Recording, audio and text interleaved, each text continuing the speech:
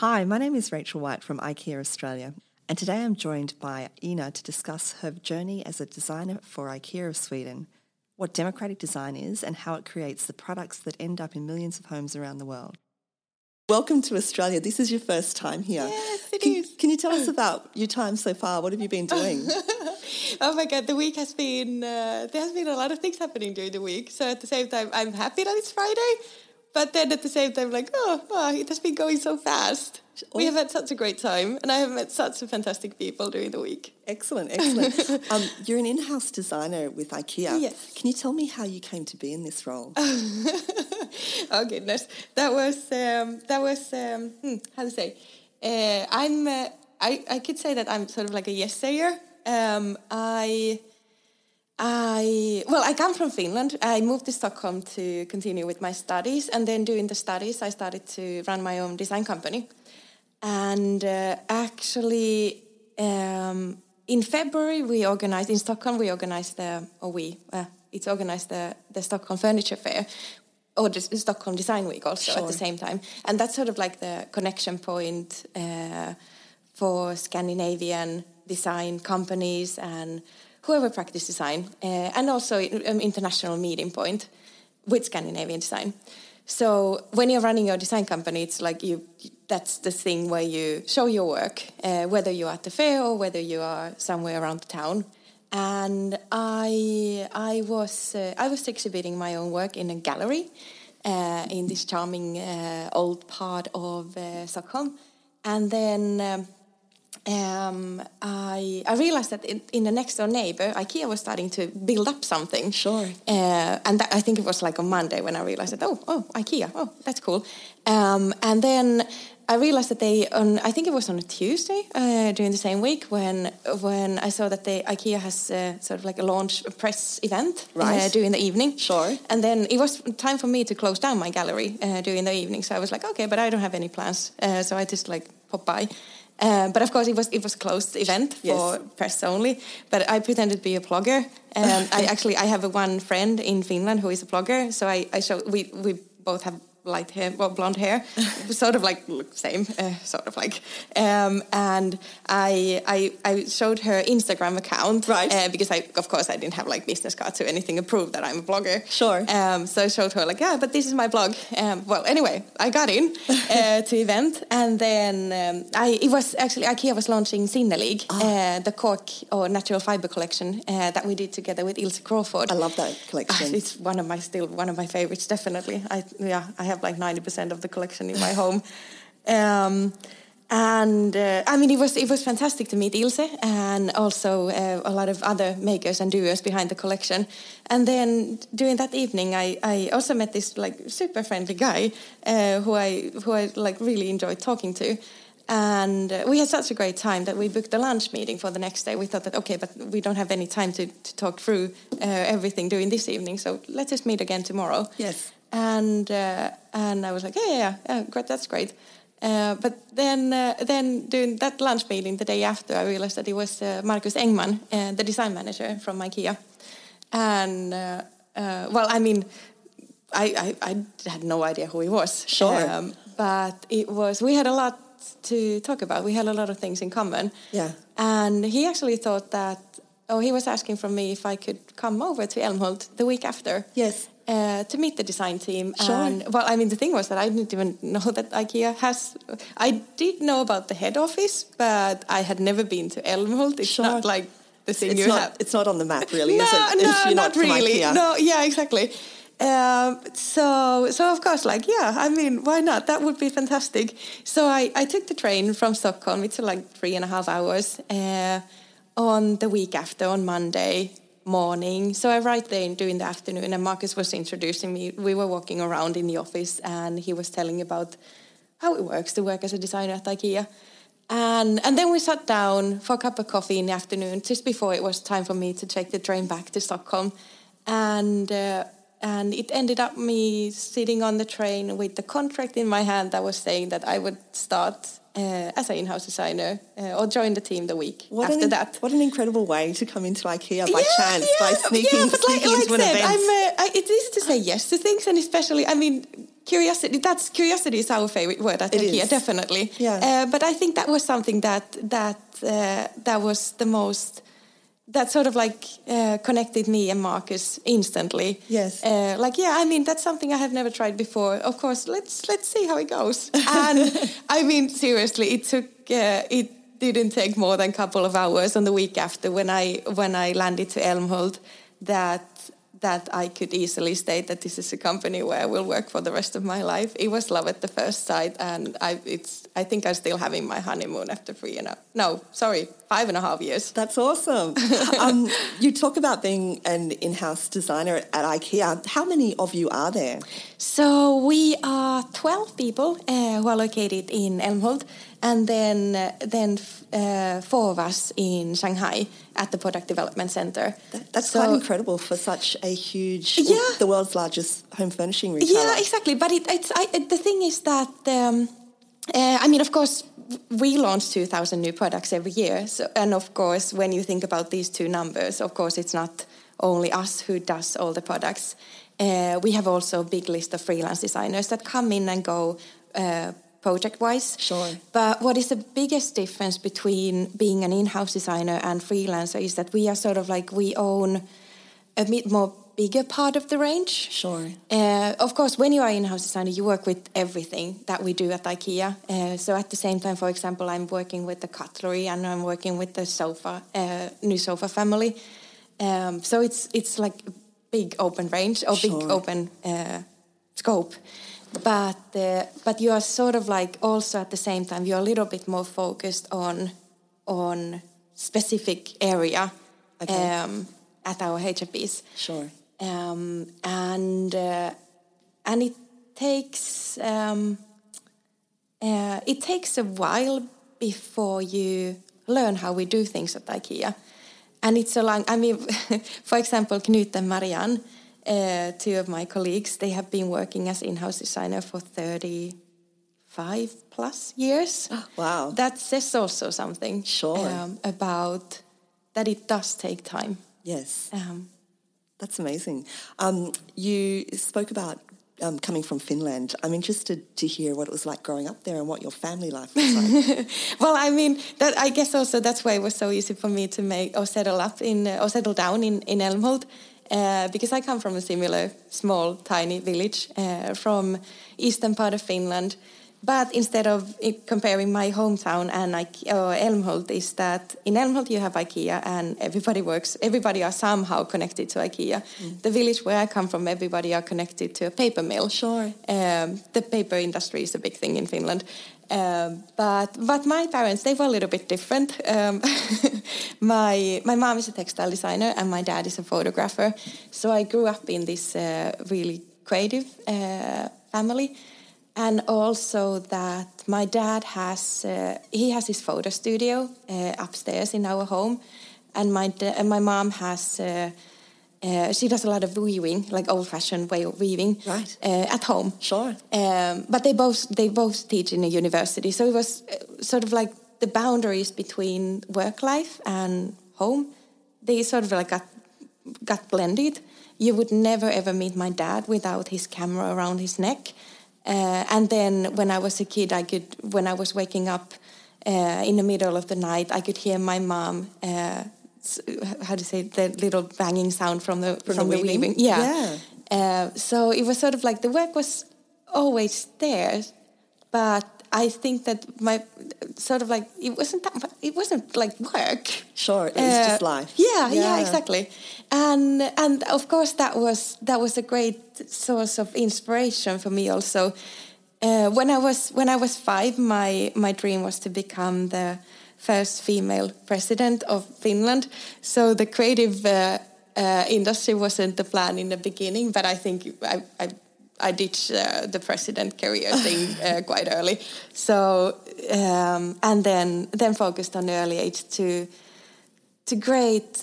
be able to have a work that I could enjoy on the same way that my parents could. That it wasn't the work that I was doing. It was sort of like my hobby of building things and making things with my hands became something that I started to study, and then that became something that I practice and get paid for, which is... That's really lovely. Yeah. And you moved away from home fairly young to study. Yeah. But that's also a thing, because I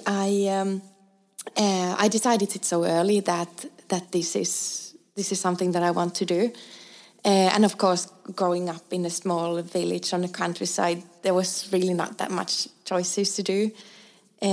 So I did move from home when I was 15 to study fine arts in high school, and then continued to study design. It was in the same town. And then after 3.5 years, then I moved to Stockholm. I mean, the design education in Finland has a long and sort of quite heavy roots in the tradition or in the making part. But that was fantastic. I mean, you learned the basics from a lot of different materials. I learned how to weld and work with wood or carpentry. I learned that was my mom who learned me to do more from the textile side. Yeah. But you got sort of like, you could touch the base or the basics from very, very different kind of materials. Glass and ceramics became my two favorites. They still definitely are, especially glass. It's such a stubborn material that I love that it's also challenging you. Right. I mean, that was fantastic as a base to have.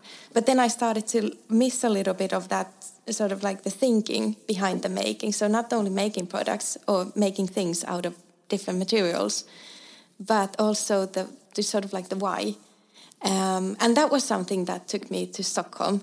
And then also the fact that, of course, when you are in school, I sort of like got a little bit scared also to be inside those four walls in a really protected atmosphere. For me, it was really difficult to figure out how I could ever make a profession out of this one. I really enjoyed the making, but then like, how can I do this when the school is finished? How can I make this into my profession? Into work, yeah. And that was something that Stockholm learned me. I learned to work a lot, but also to create a network around what I was doing and what was the thing I wanted to say with my work or through my work. And like I said also earlier, that Stockholm is and has been always sort of like the connection point within Scandinavian design, but also I also started to create my network around or outside Scandinavia. So and now you're living in Shanghai in China. Can you tell us what you're doing there? Yeah, so I celebrated my 1-year anniversary with Shanghai a couple of days ago. I moved there last year, my plane landed on the 25th of September. And that was basically, I mean, my curiosity towards the PDC, or Product Development Center, that has been around since, like first week when I started at IKEA. I knew that there is a design team. And then, of course, we have a lot of production around there. And my favorite place to work is definitely at the factory floor.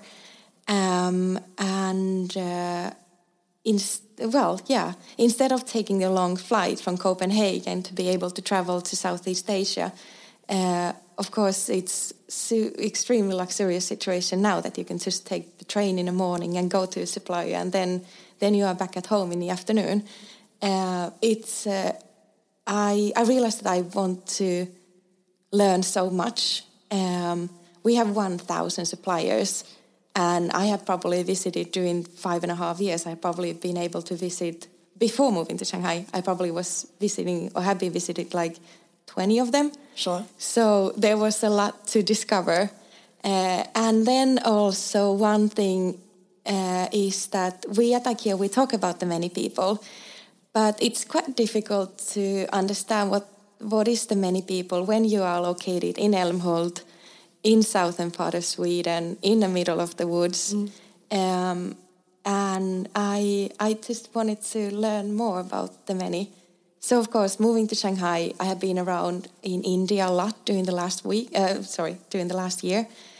And then I can say that I'm starting to learn about the many people in a little bit different way than before. Yeah, and actually something you just said then I found really interesting about you love working on the factory floor. Yeah. What does that actually mean? What do you do when you go into, I guess, a supplier? How does it make your work better?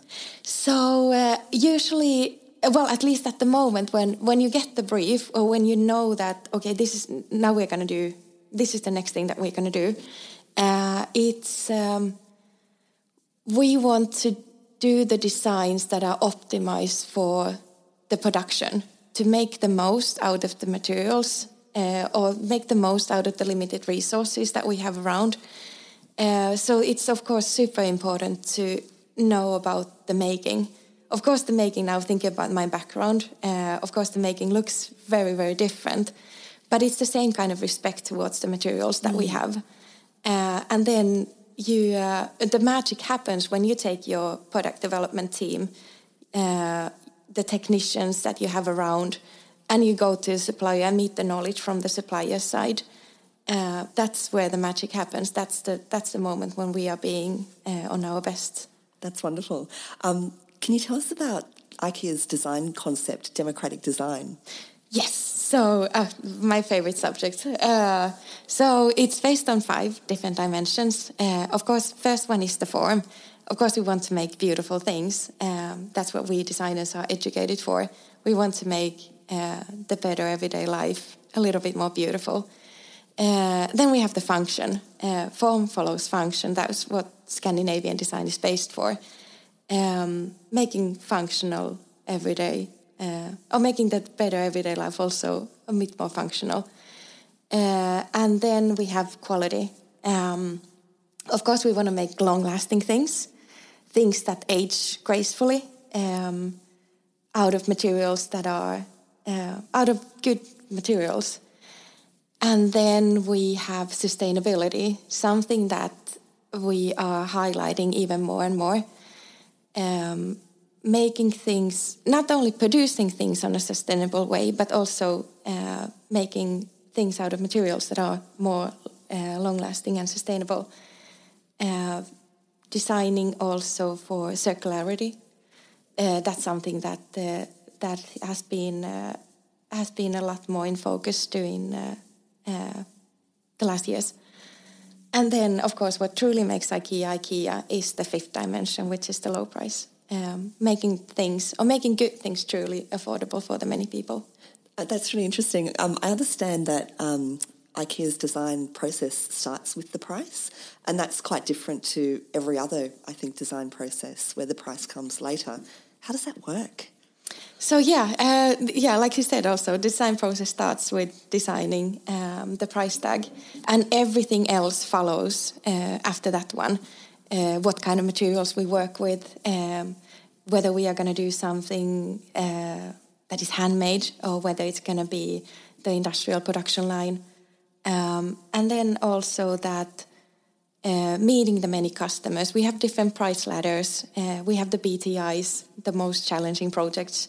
And they're definitely, like I said, the price is something that rules everything else. It's a 5th dimension. It's sort of like the first one is the form, but that's not sort of like the order. The order, no. Yeah. Okay. And tell me, if you're designing a product and it's not meeting the 5 elements of democratic design, what happens? Then we exit it. Right. We have this method called love, fix, and exit. Exit if things are not living up to the dimensions of democratic design. Or we can fix them if we truly, truly believe that there is something. Then we put all the effort to be able to fix it. Because it's only the products that we love that we keep. That's amazing. IKEA has a really deep understanding of life at home, and I understand that's through visiting homes in every country that we're in around the world, and we call those home visits. Can you tell us about your experiences with home visits?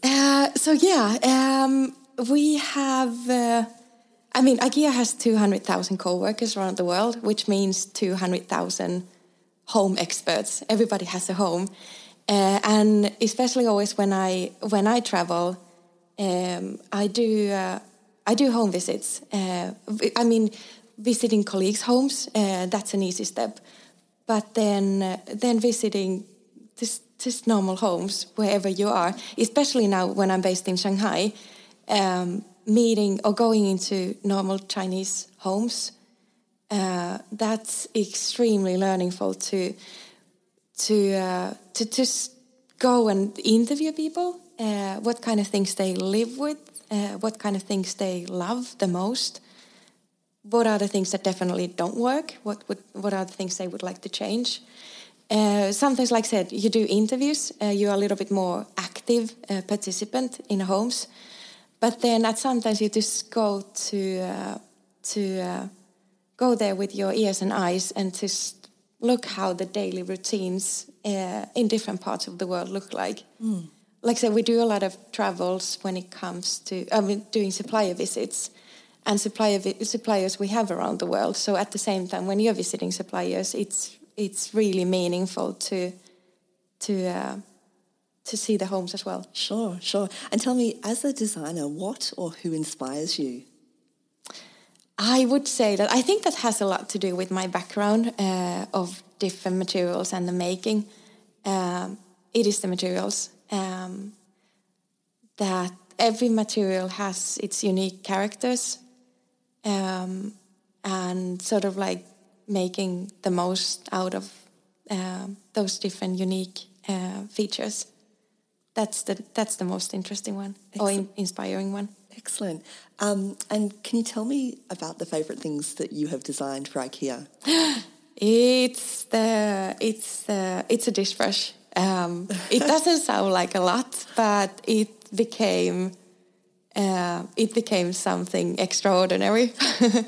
When I got the brief about redoing a dish brush that we have had in a range for a long time, we revisit our range every year and sort of like set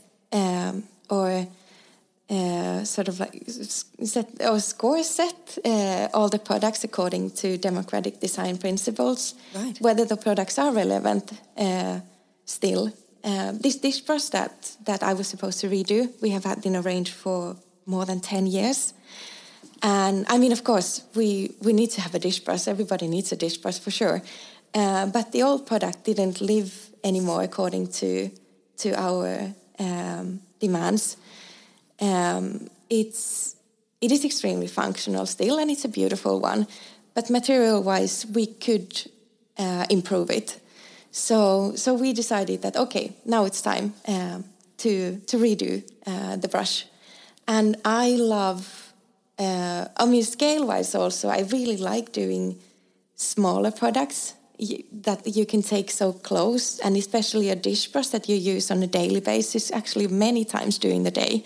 And the things that you take, such everyday life objects that you just take for granted, those I think as a designer are definitely the most demanding ones to do also, because they should be so fluently in your sort of like daily routines, things that you that needs to be so discreet. Sure. But make a big difference. Yeah, exactly. Yeah. And of course you want to make, I personally, I love doing dishes. I have a dishwasher, but I never use it just because I love the routine of slowing down and playing with the water and the soap bubbles. And I think it's really beautiful way also of handling your beautiful plates and cutlery. Cutlery, by the way, it's a really also, one of my favorite projects that I've been doing. But okay, back to the dish brush. It's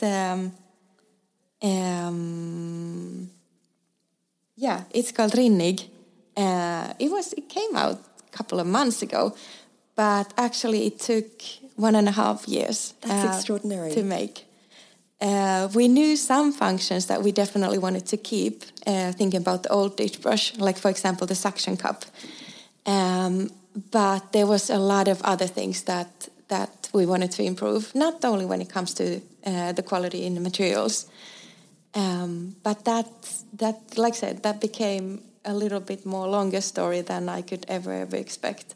But that also says something about how seriously we take these little everyday life heroes. Yeah. Like just a regular dish brush. I heard that that you put bubbles into the design. Yes, yeah, exactly. So they actually, that was actually something also that I could never expect, that I would be designing air bubbles inside the handle. What's the purpose? But that's because we really wanted to keep the great ergonomics in the handle. So we needed to build up a volume in the handle, but of course we didn't want to use material to build the volume. And just because it was not needed to use material like throughout the whole handle, and also to like improve the balance in the product. So yeah, it's a great example of democratic design. Absolutely. You've met and worked with people all around the world. Can you tell us about some of those experiences? Oh goodness. So yeah, IKEA has definitely opened up the world. Like I said, we have 1,000 suppliers and they are located literally everywhere. I have been, I guess most of the most remarkable travels have been to Indonesia and Vietnam, where IKEA took me to work with natural fibers, materials like rattan and bamboo. And that's of course for me has been really interesting projects that being able to work with the handmade, being able to work with the craft people, that was also something that when I started at IKEA, I didn't know the amount of handmade products that we have in the range. And to go into these tiny villages in the countryside of Vietnam, to meet home weavers, to also see how many people get their salary, or they make money out of these handmade products. But also being able to follow the journey of the material.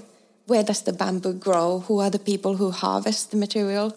And how does it end up to be as a raw material then that the home weavers can make beautiful products out of?